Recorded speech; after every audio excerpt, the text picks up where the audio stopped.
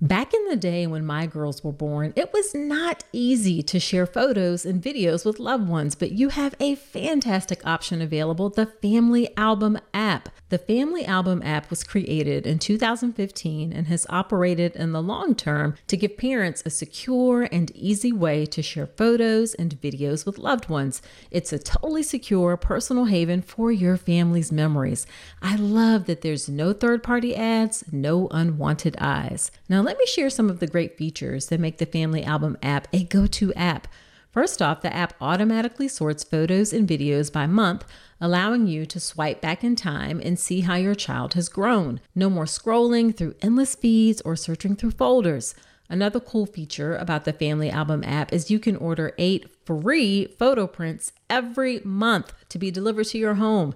It's really nice to have some tangible pictures to hold on to or share to document each month of your baby's life. Plus, the Family Album app has unlimited storage and it is totally free. Yes, you heard that right. No more worrying about running out of space or being bombarded by ads when you're just trying to relive those heartwarming moments. So if you are still trying to use other messaging apps for your kids' photos, it is time to level up your family photo game with a free photo sharing app. Head over to the App Store today, search Family Album, it's all one word, download the app, and start creating a legacy of love one photo at a time.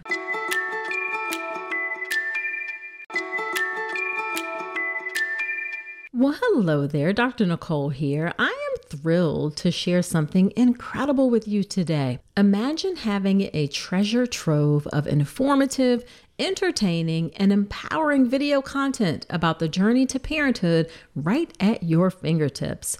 That's exactly what you get with Informed Pregnancy Plus. For less than 25 cents a day, you'll gain access to a vast subscription library filled with documentary films, web series, mind and body fitness programs, workshops, and courses covering fertility to parenting and everything in between. A few of my favorite titles are The Business of Being Born, Empowered Mama, Belly Dance for Birth, Ease into Sleep, The Afterbirth Plan, and The Core Connection. And here's the best part. For a limited time, you can gain full access absolutely free. Just visit informedpregnancy.tv to sign up. Get Informed Pregnancy Plus right now for your informed and empowered parenting journey, all from the comfort of your home. Visit informedpregnancy.tv. Again, that's informedpregnancy.tv. This is a delightful birth story episode from a fellow physician.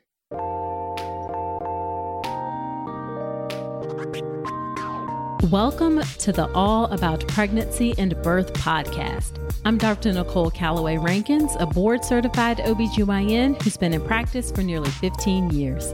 I've had the privilege of helping over 1,000 babies into this world, and I'm here to help you be calm, confident, and empowered to have a beautiful pregnancy and birth. Quick note, this podcast is for educational purposes only and is not a substitute for medical advice. Check out the full disclaimer at drnicolerankins.com/disclaimer. Now let's get to it. Hello there. Welcome to another episode of the podcast. This is episode number 195. As always, I'm so glad that you are with me today, whether you are a new listener or you have been on me with this journey for a while. In today's episode of the podcast, we have Dr. Claudia Thomas. Claudia is an orthopedic sports surgeon, and her orthopedics training has taken her to many places: Chicago, Seattle, Pittsburgh, but right now she is stationed with the Air Force in Anchorage, Alaska. She and her husband, Chris, welcomed their first baby boy in June of 2022. His name is Stellan, and now he joins their 2 cats and 1 dog in their adventures around Alaska.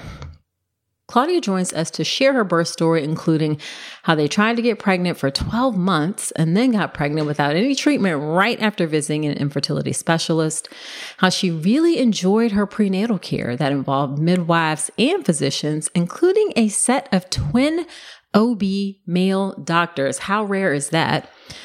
We talk about her lengthy induction that lasted 52 hours but ended very well, and then some of the challenges that she had postpartum and how she was greatly helped by pelvic physical therapy. You're going to love this episode for sure. Now, Claudia is also a member of the birth preparation course. It is part of what she used to get ready for her birth.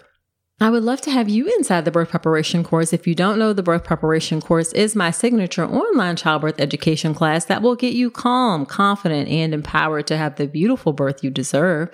You can check out all the details of the birth preparation course and come join me at drnicolerankins.com/enroll. All right, let's get into the conversation with Dr. Claudia Thomas.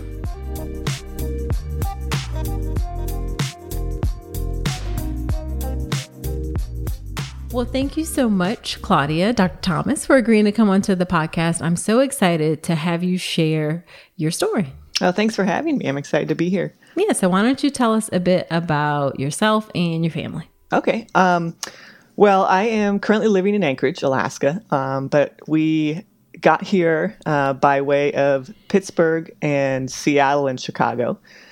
So I'm originally from Northern California, the Bay Area. And then I went to medical school in Chicago at the University of Illinois. And that's where I met my husband, who was also in school for education. So he's a teacher. Okay. And so it makes it easy for him to travel around for work as well. Gotcha. So then we moved to Seattle for my orthopedic surgery residency at the University of Washington, which was 5 years. And then to Pittsburgh for a year for my sports medicine fellowship. And then up to Alaska, since I am in the Air Force. They paid for my medical school. So we'll be here probably for 6 years. We've been here 2.5 so far. And yeah, then we had our first son, Stellan, in June. So he's now 5 months old. And so it's the three of us and our dog and our 2 cats. Love it. Love it. So how do you like Alaska? It's awesome. It's really cool. We chose it because we liked Seattle and the Pacific Northwest so much. And so it's a lot like Washington on steroids. Okay. In terms of just, weather and outdoor activities. And so, we're into winter now. There's snow on the ground and, we had snow in early October. Okay. But yeah, it's awesome. Are there really days like where it's dark most of the day? Yeah, I mean, in Anchorage, luckily we're kind of halfway through the latitude of the state. So, our longest days are getting on 14 to 15 hours, and then the shortest days are about 6 hours of daylight. But the sun does come up, and it's, so sunrise today was, I think, 9:30, and sunset will be about 4. Okay. All right. Well, we didn't come to talk about Alaska, but I was just curious. Yeah. We're supposed to be talking about your birth. So I wanted to start off with the fact that you are a physician. But when you went into your pregnancy, what were kind of like your expectations of pregnancy and birth based on your medical training and experience? Yeah. And so, I mean, it had been many years, right? It was my 3rd year rotation pretty much was my last experience with OB. And so I fully expected to have a hospital birth and have kind of all the things that go along with that in terms of the prenatal care. And that's what I was familiar with. And also being in the military, that's what is provided. So I expected that. And other than that, I honestly, a lot of the details of prenatal care and of birth, I had just forgotten from med school. Of course, so, yeah. So I definitely went into it kind of with the, enough medical knowledge to be able to scare myself about certain things, but not enough to be able to talk myself out of those anxieties. Gotcha. So what made you then, well, we'll get to what the things you did to prepare. Let's start off with what your pregnancy and your prenatal care was like. I know that you're active duty military, so that was different. You were also considered advanced maternal age, so maybe that was colored your care. So what was your pregnancy and prenatal care like? Yeah, and we had also just started an infertility workup. So my husband and I had been technically trying without my birth control for about a year. Okay. And so we had gone to see an infertility specialist off base. And we had literally just started labs, hadn't started any treatment. Right. And then, a couple weeks after that, found out we were pregnant. So we joked that there was something in the air in his office that, that helped us. But so we had technically started that treatment or that workup. That's stressful. Yeah. And it was, especially, because the labs that I had so far had come back normal. And so we had started adventuring kind of deeper down that path. We felt lucky that, we didn't have to go any further into that workup. But right. Did you feel like, when you're a physician, maybe, and especially an orthopedic surgeon, which is a highly competitive field, attracts the best of the best. Did you feel like any sense of failure or because you weren't getting pregnant? That's a good question. I would say not yet. Okay. Because it had only been a year, which can feel like a long time, but because we weren't really stressing about the timeline of it yet, no, I'd say I didn't feel that. Okay. Yeah. Cool. Yeah. I was a nutcase after 6 months of not getting pregnant. I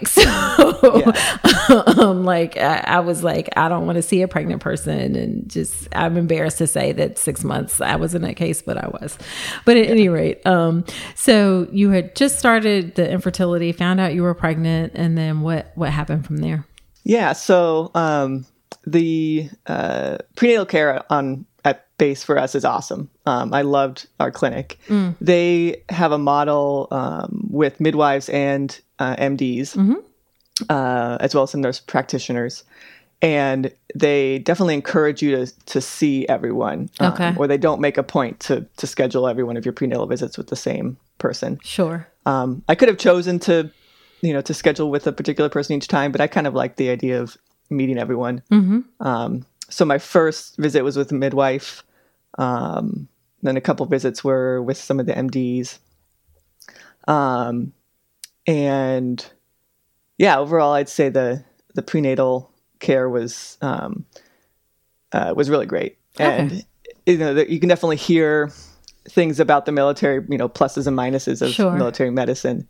But I think overall I was very almost pleasantly surprised with how great the care was. Yeah. Oh, that's good. That's good. Yeah. Do you feel like you noticed a difference between the midwives and the physicians? I actually wouldn't say that I did. Okay.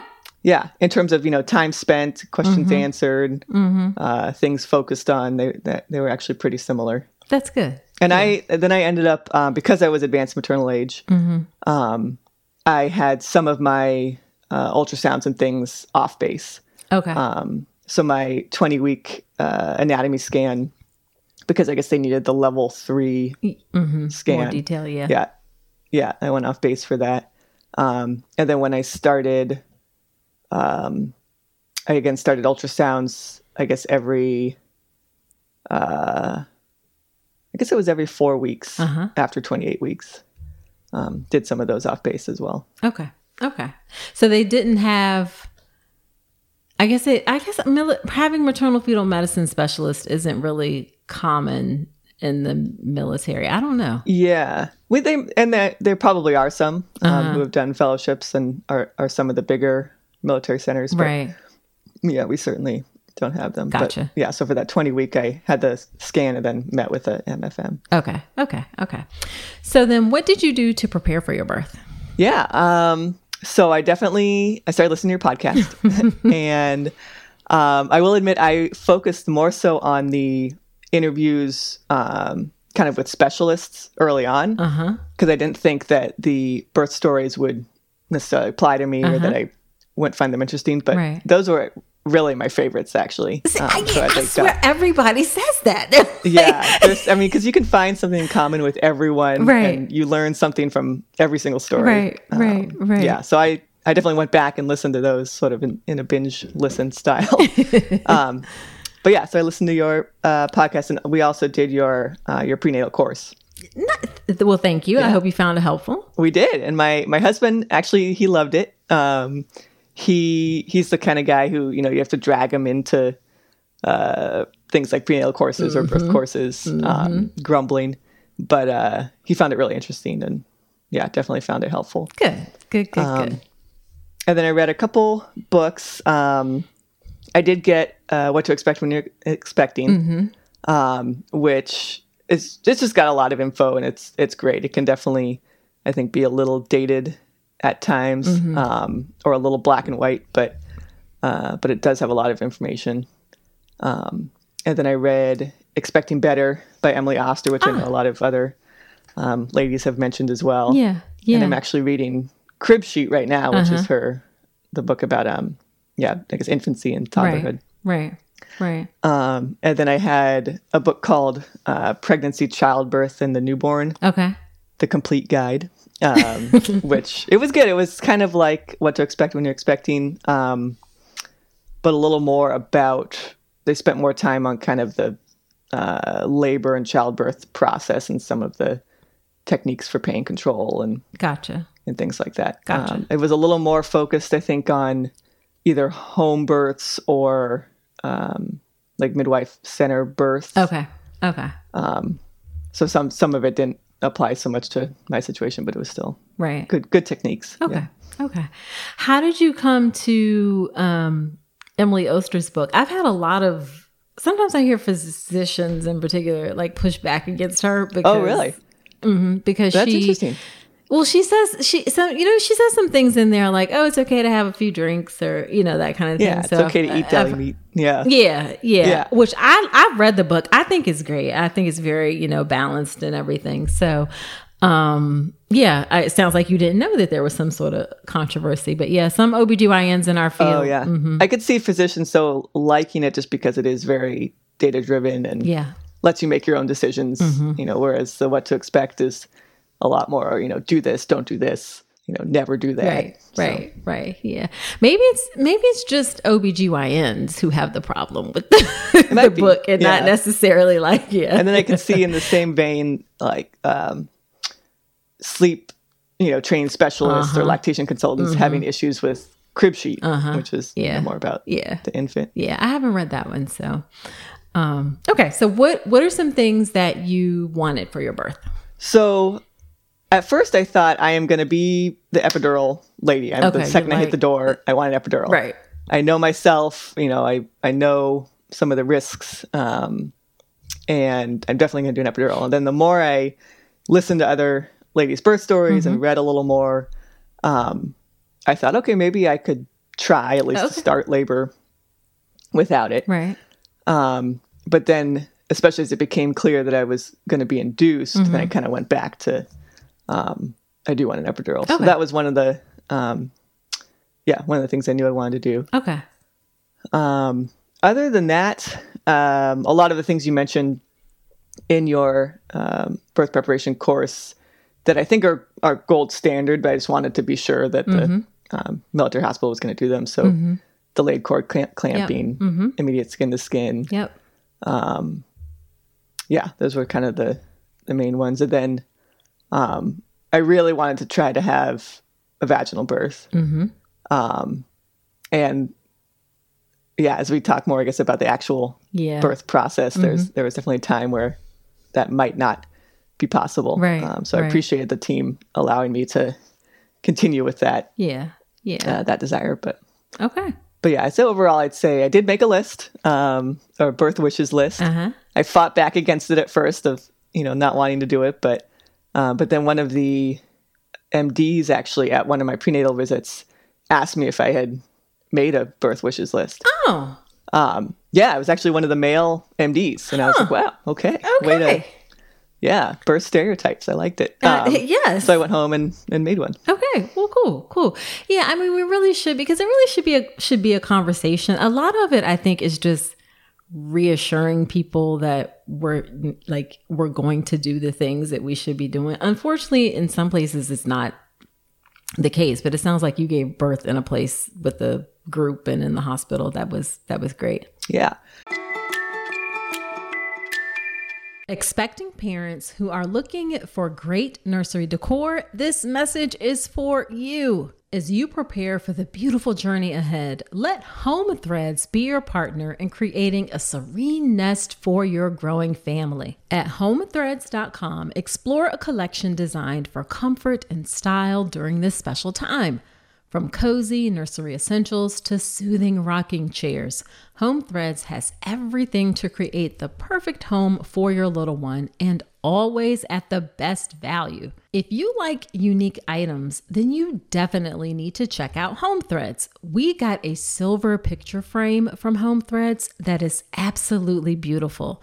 It's one of those timeless, classic items that will last for years to come, and it fits in any space in your home. Be sure to visit homethreads.com/Dr. Nicole today and receive a code for 15% off your first order. Home Threads, love where you live.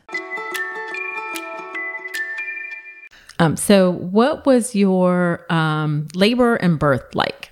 As we came towards the end of my pregnancy, my blood pressure had always been something they were keeping an eye on. Mm-hmm.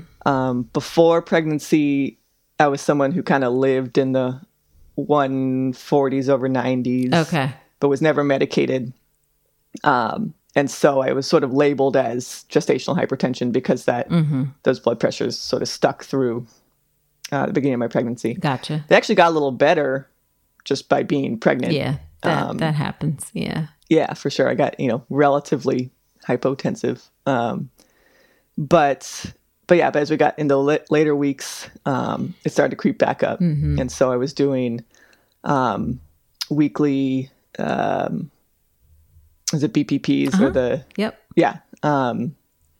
And so then we had started to talk about induction pretty much as soon as I had the diagnosis of gestational hypertension and with my age as well. Right. And so they talked to me about sort of the timeline of when to do it, the risks of potentially waiting past 40 weeks. Mm-hmm.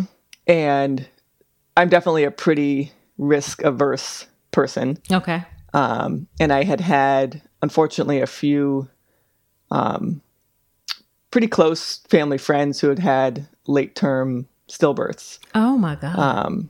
It's unfortunate. Okay. But that definitely, I think, but impacted my my decisions about induction. Right.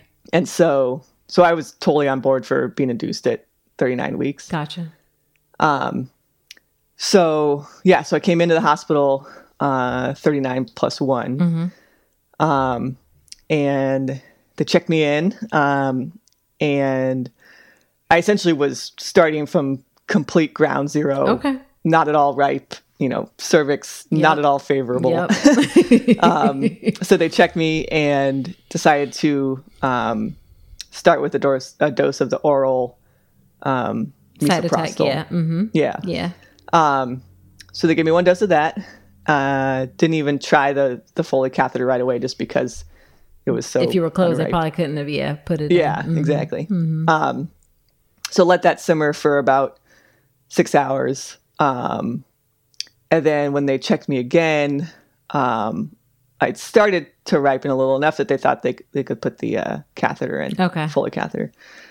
About 6 hours in of that first night, I got a second dose of oral misoprostol, and then they put the Foley catheter in. Okay. Was that painful? It was pretty painful. Yeah. And so they did that at about midnight. And so consequently that first night was pretty horrendous in terms of discomfort. And it was it was pain, but it was also nausea, and just GI upset. I felt like I was running to the bathroom, every 15 minutes. Gotcha. And because of that discomfort, my blood pressure shot way up, to 200 over 110. Oh. Yeah. So there was an hour or two there where they were treating me for, concerning for preeclampsia. Right. Right. So I got a couple doses of, I think it was nifedipine. Okay. But something for my blood pressure. And that helped a little bit. What really helped was actually getting a dose of fentanyl. Okay. and controlling my pain, and then my blood pressure was totally normal. Okay. That was, I didn't love that, the fentanyl.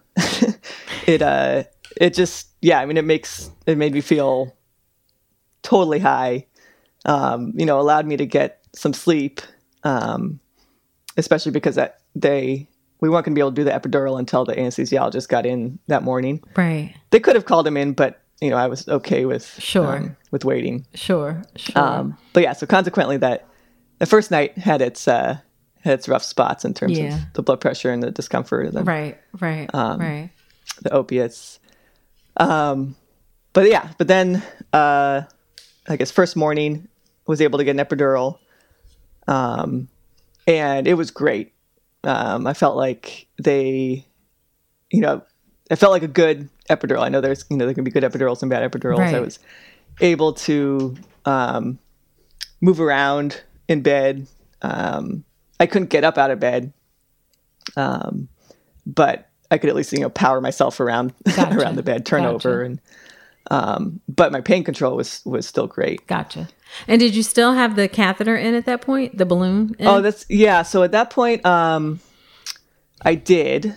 I want to say it fell out / they pulled it out at the check where I got to about 3 to 4 centimeters. Okay. So I think it was probably in about a total of 12 hours. Okay. Would be my guess. Yeah. So it wasn't like they said you have to be a certain number of centimeters or anything before you got the epidural. It was just like when you wanted it, you got it. Correct. Yeah. As it should be. Yeah. Okay. Yeah. And so then consequently the next, I guess if that was Wednesday morning. So the next, 36 hours really till Thursday night. I was actually pretty comfortable. I was just sort of coasting. Right. Very slowly dilating. So yeah, let's talk through that because I'm doing the math in my head now. I was like, wait a minute, you were already 3 to 4 centimeters dilated, and then how long? What happened in that? Yeah. So then that was I think it was about 3 to 4. Wednesday morning, and then by the time they checked me again Wednesday afternoon, so I'd had the epidural, for 12 hours. I was still at like 4. Okay. And they were probably doing Pitocin, I'm guessing, at that point. Oh, yes. They were. Yeah, we had started Pitocin pretty much when we started the epidural. Yeah. Okay. Yeah. And so because I hadn't really dilated much more, we decided to break my water. Okay. So that would have been, like Wednesday afternoon. And that went fine. Because of that epidural, it was not uncomfortable. Stellan when he came out, he definitely had a little nick on his scalp. Oh, from where they looked like the little crochet hook, which was fine. He healed fine, but, so that happened, Wednesday afternoon, and then, just kept trucking through Wednesday night. I don't really think they checked me that much more, until the next morning. Okay. Yeah. Cause I wasn't feeling any urge to push at that point. Sure. And so I, assumed there wasn't really much to check for overnight. So I just, essentially could rest and, okay. And, were you able to get some rest? I was, for sure. Okay. Yeah. Okay. And then my husband was there and my mom was also there. And so they were kind of swapping. Gotcha. So that they were allowed to, or they had the ability to also go home and rest. Gotcha. Which was nice. Gotcha. And were you being cared for by a physician or midwives in the hospital? Both. Both. Essentially, yeah. Whoever was on call for that time. Oh, so they whoever was there. It was really just a team. Okay. Team effort. Okay. Okay. Yeah. So I ended up seeing mostly everyone. Gotcha. I was going to say, how'd you like your nurses? Oh my gosh, my nurses were amazing. There was one who, she made it her goal to have me move as much as I could. Right. And so we were doing all sorts of exercises, like on my knees, with sheets, trying to, shake the baby, not shake the baby, but, you know, get the shake baby the belly in a to good get the position. baby moving. Yeah. So yeah, they were totally awesome. Nice. Good. So then you got to, went Thursday morning by then? Yeah, so I got to Thursday morning. And by then, I like really had not dilated anymore. You know, we had a couple people checking. So there was, you know, that measurement standard of error. Right. But I was pretty solidly like 5 or 6 and not more than that. Okay. And so then they decided to Where was your headspace? Like, where were you mentally then? Yeah, I was still fine because I was so comfortable. Okay. I did know, I guess at that point, that we were going to start backing up against the amount of time my water had been broken. But the team wasn't really stressing about that yet. And so I wasn't stressing about it. I was definitely a little frustrated that my body wasn't responding to the Pitocin and everything else that we were trying. And so at that point, we did a Pitocin holiday. Okay. Yep. We do that sometimes, a little break. Yeah. So I think it was off for what would make sense, maybe 2 to 4 hours or so. Yeah. So Thursday morning I had that break, and then they restarted it, you know, back at the low dose, kind of Thursday midday. Okay. And so, but pretty quickly got back up to the max dose. Okay. Just because it was, you know, I was tolerating it, and this entire time, Stellan was tolerating everything fine. Okay. Like he He's never like, I'm had good. Right. concerning. Yeah. Right. Nothing concerning. So that was also reassuring for me this entire time. Right. Was that his patterns always look great. So finally Thursday evening, by that point, you know, my water had been broken more than 24 hours. And so they started to talk to me about, you know, risks of that. And if I'm remembering what they told me correctly, you know, the data would start to talk about risks at 24 hours, but getting towards, you know, 28, 30, it was okay to them. But again, with, you know, every hour is a little more risk in terms of infection. And so, but I had started to kind of start to move in terms of my dilation. Okay. So I was starting to get, you know, consistently 7, 8 centimeter checks. Okay. And yeah, so then Thursday evening, then we had that talk of, you know, if you don't dilate more and we're getting close to 28 hours water broken, we'll have to start thinking about doing a C-section. Okay. And so the first time we talked about that, I was pretty upset. Okay. And I lost it and I was crying. And, just because it wasn't so much that I'd be upset that I had to have a C-section, but just that I'd, you know, been there so long working towards a vaginal birth, and then to, you know, to then have to have a C-section. Right.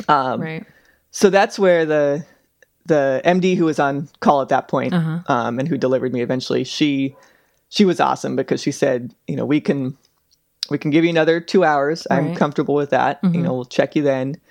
You're at 8 centimeters now. You know, if you haven't moved at all in those next 2 hours, like, we really should do a C-section. Okay. And so then after that, I felt like things really quickly progressed. Okay. So like half an hour later, I was asking my nurse, I was like, I really feel something. Even through this epidural, I'm feeling an urge. Like, I need to be moving. Like, I feel like I need to push. I don't know necessarily what that's supposed to feel like as a first time mom, but I think this something is is I'm happening. feeling. Yes. Yeah. So they did check me about an hour after that conversation, and I was at like 9.5. Okay. You know, completely effaced. She said there was just like a teeny little lip. You know, that was still there, and she's like, we can push through that if you want. Okay. You know, there are risks. I think she told me that there would be, you know, a risk of some injury to the cervix if by trying to push through that. But that if I wanted to, that we could. And so I felt the urge to push, and I was ready to do that. All right. Yeah. So but then I pushed for 2 hours. So were you feeling better at that point? Like, yes, it's like a little bit of emotional roller coaster. Like literally just an hour before you were like, said you might have a C-section. Right. And then it's like, okay, I'm back in the game. Yeah. So then I definitely felt a huge relief, and I definitely had people tell me pushing actually does feel better than the stages right before that. And I agree with that to an extent. Okay. So we were changing positions. I tried being on my hands and knees sometimes. I tried being on my side. But he was just stubborn. And I think I was getting tired. So it took 2 hours. And 2 hours is not bad at all for a first time baby. Like a first time. It really is not. So, I mean, I can say that because I actually haven't pushed a baby since I had 2 C-sections, but in the grand scheme of things, I know it can feel like a long time, but I hope you're not like, oh my God, it took me 2 hours. It actually didn't feel like that long until the end, where I just felt like I was getting fatigued. And gotcha. At one point the doctor she's like, okay, I think you're pushing with your face. You need to take all that energy and, put it down right down there and push from there. So that advice helped. Okay. But so eventually, he came out. I did have, and we did, immediate skin to skin. How much did he weigh? He weighed 7 pounds, 1 ounce. Okay. That's a perfect size. Yeah. Yeah. It was a very good size.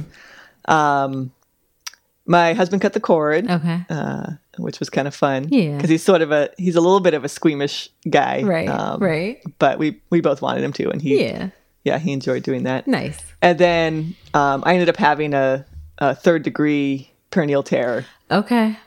Yeah. So what was that like? That was some recovery. Maybe is like. Yeah. I do feel 5 months now later pretty much completely healed. Okay. Okay.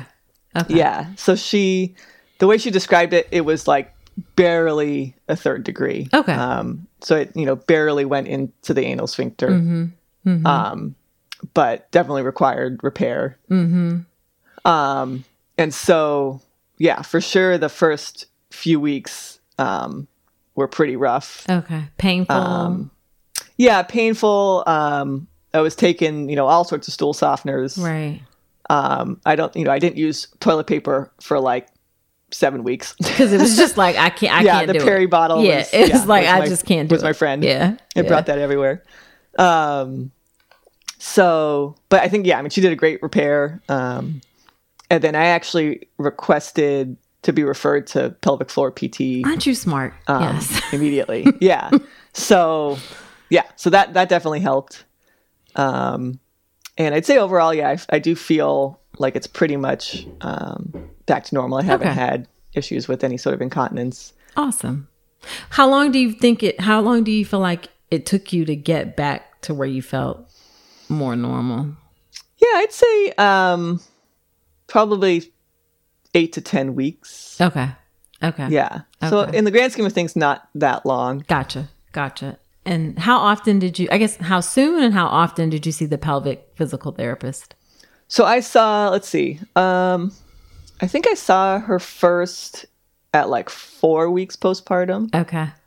I don't think I would have felt comfortable or like felt, it would not have been comfortable to try to do it before. Yeah.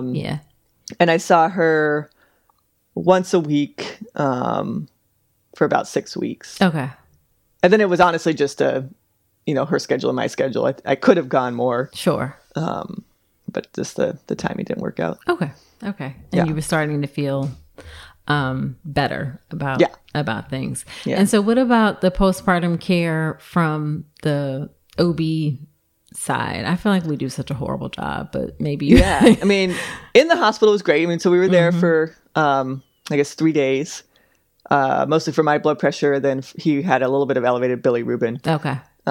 Never needed any lights or anything else than just time and eating and pooping. Sure. So, yes. And then I ended up seeing again, I guess I requested to be seen at like 2 weeks postpartum. Okay. Because I just had my usual 6-week check, and I was like, I pretty much had a surgical repair of my perineum. Someone should look at this. Yeah. Yeah, exactly. Yeah. And they were very accommodating. They didn't fight back on that at all. So, but you had to ask for it. I did. Yeah. Yeah. Yeah. And then similarly to the prenatal care, I essentially just saw whoever was available, which is fine again because I had seen them all in the hospital. Yeah. I'm surprised they didn't want to see you back sooner for like a blood pressure check or anything. No? That they did actually. So I did get seen at 1 week to check my blood pressure. Okay. And I was actually discharged on nifedipine. Okay. Because I was still in 150 over high 90s. Gotcha. When I discharged. So I took nifedipine for 6 weeks. Okay. Yeah. Okay. And then was able to come off it pretty easily. Gotcha. Yeah. Gotcha.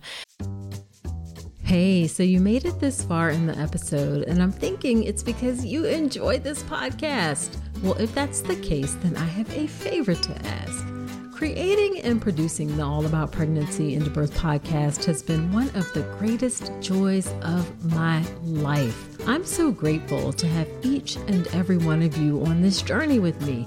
Your support and engagement means the world to me, and it's what helps keep this podcast going. But here's the thing. Producing a podcast involves time, effort, and resources, from recording equipment to an editor, hosting fees, coordinating guests, countless hours spent researching and crafting content. It all adds up. And that's where I could use your support. I've never wanted to turn All About Pregnancy and Birth into a paywall. I want it to remain accessible to everyone. That's why I've set up a way for you to support the show financially if you're able and willing. If this podcast has helped you during your pregnancy, your birth, or your life, I'm asking you to consider contributing to the show. Your support will help cover production and team costs and ensure that I can continue delivering the episodes you love. So in the month of March, head to drnicolerankins.com/support and contribute whatever you can. Your support, no matter how big or small, makes a significant impact. It helps us continue delivering high quality content and ensures the future of All About Pregnancy and Birth. Again, that's drnicolerankins.com/support. Thank you so much for being part of the All About Pregnancy and Birth community. Now back to the show. And then how was breastfeeding? Yeah, it was tough. Mm-hmm. So labor of love, as I always call it. So true. Yeah. And he, I think for many reasons, his latch was not great to begin with. Mm-hmm. We ended up seeing, so I saw a lactation consultant pretty much like day of life 5, which was awesome. And she was wonderful. Nice. So yeah, so we saw her, and then we were referred to essentially a physical therapist for his kind of for oral facial therapy for him, just because he had he had a kind of a squished little face and a tight latch, and so so they definitely helped with that. He did end up having a tongue tie clipped at about, I guess he was about 10 weeks old. Which I think helped. Honestly, I think the thing that helped the most for him was just growing and age and time and practice. Gotcha. But I essentially ended up exclusive pumping for the first couple weeks.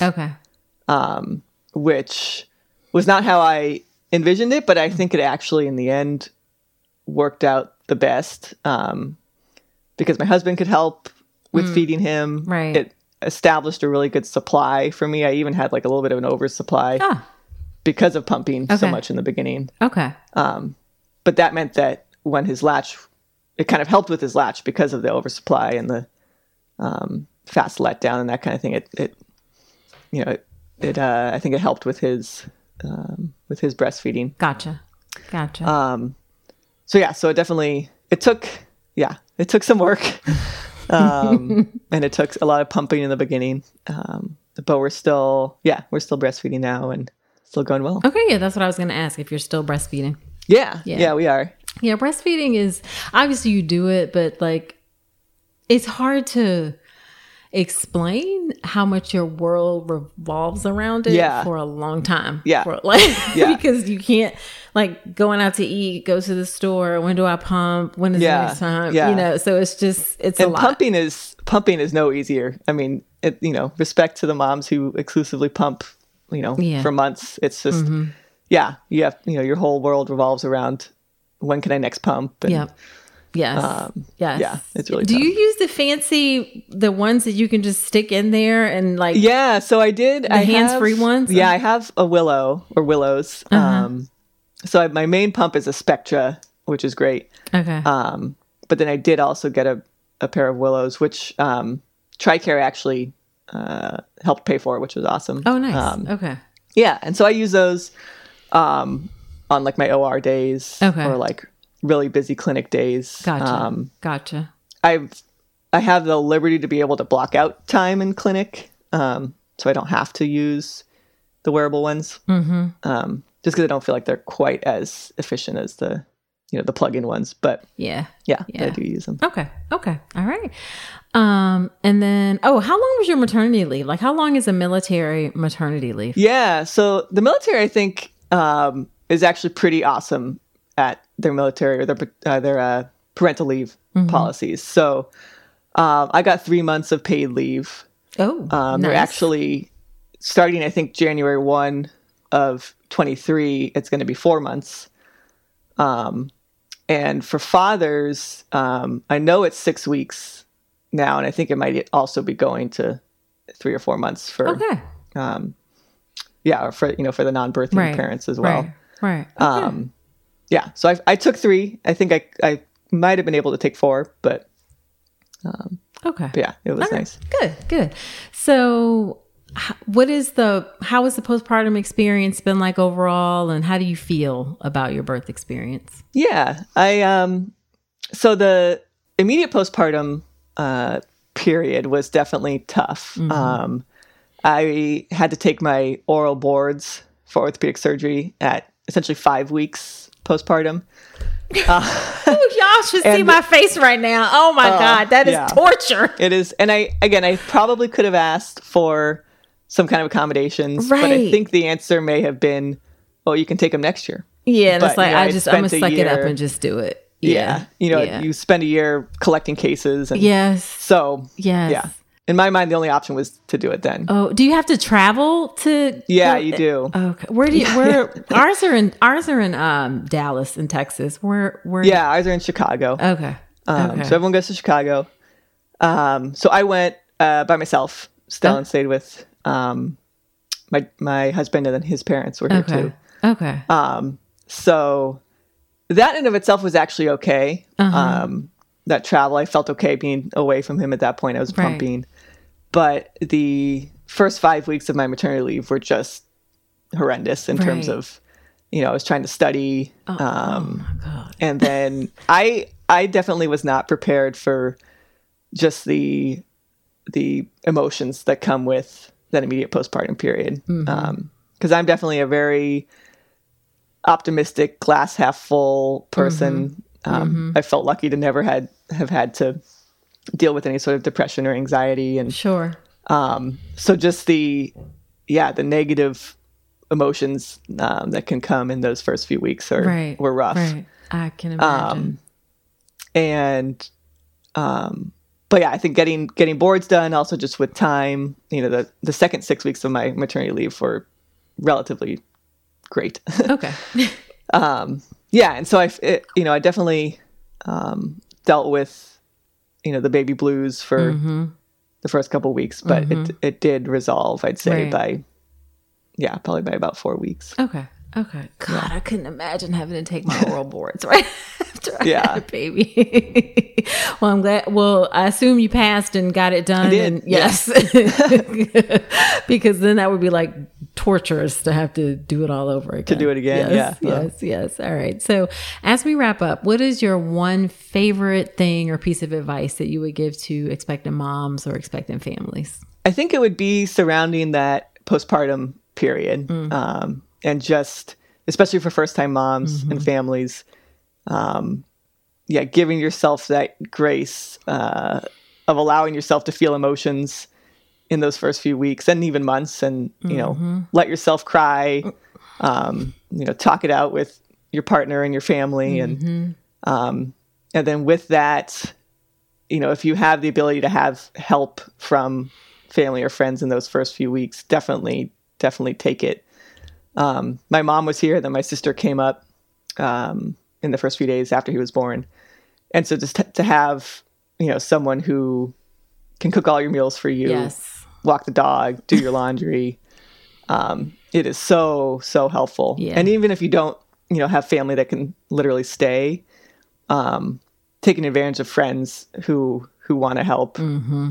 And, even the little things, if they ask what they can do, make me a lasagna or come walk my dog. Yes. They'll be happy to do it. And it's one item off your checklist and something you don't have to think about. Yeah. So definitely, taking advantage of that help in the first few weeks, and just being prepared to have those ups and downs of emotions. For sure. All right. Well, where can women find you? Are you on social media or anything? You can say nowhere. Yeah, I am. So I'm on Instagram, and my handle is just CCSki, so CCSKI. Okay. And then I'm also on Facebook. Awesome. Claudia Thomas. Okay. Yeah. Do you ski, I presume? I do. Okay. Yeah. Yeah. And then my maiden name was also Skeeler, so that went into there we go. handle, It fit. but- Yeah. All right. Well, thank you so much for coming on to share your story. I know folks are going to find it helpful. I'm already thinking of the things that I want to talk about afterwards in my Dr. Nicole's notes. So. Well, thank you so much for having me. It was an honor.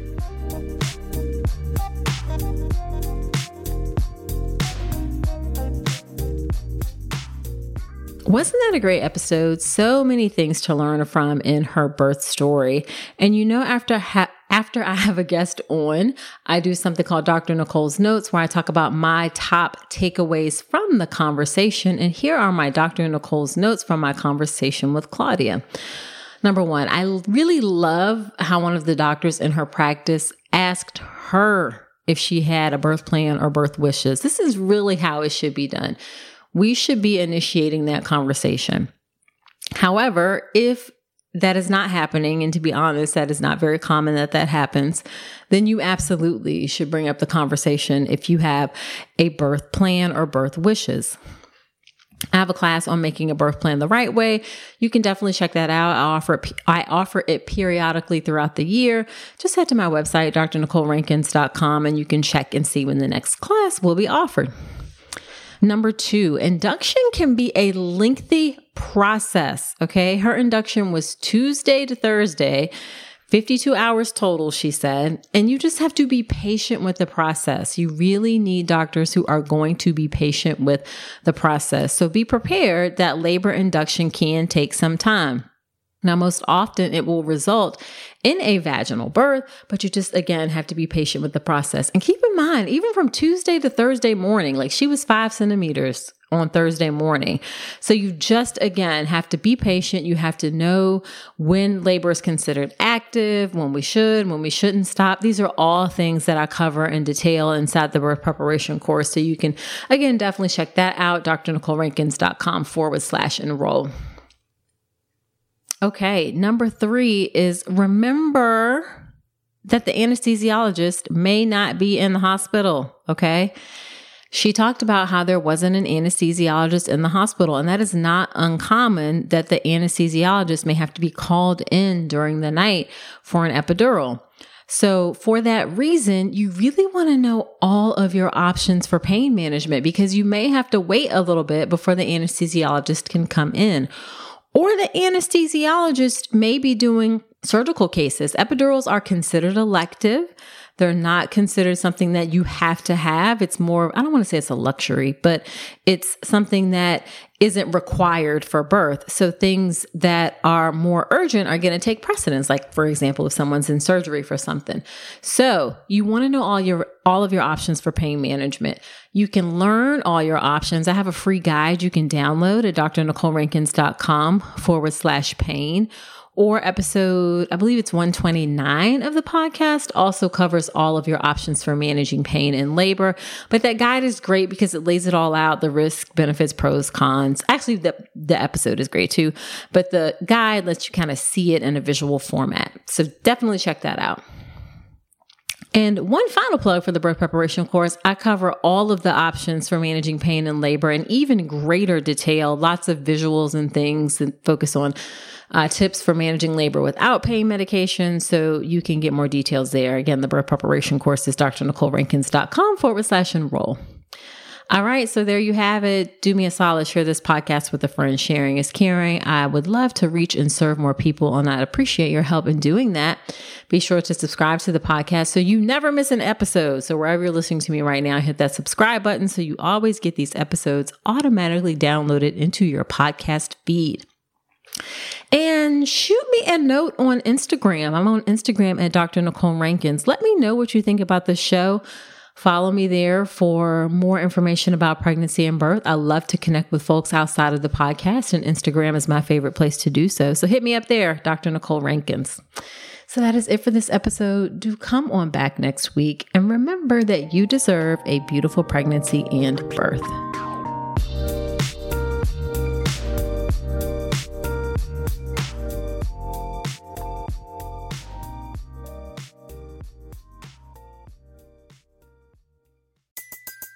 Everybody in your crew identifies as either Big Mac Burger, McNuggets, or McCrispy Sandwich. But you're the Filet-O-Fish Sandwich all day. That crispy fish, that savory tartar sauce, that melty cheese, that pillowy bun. Yeah, you get it. Every time.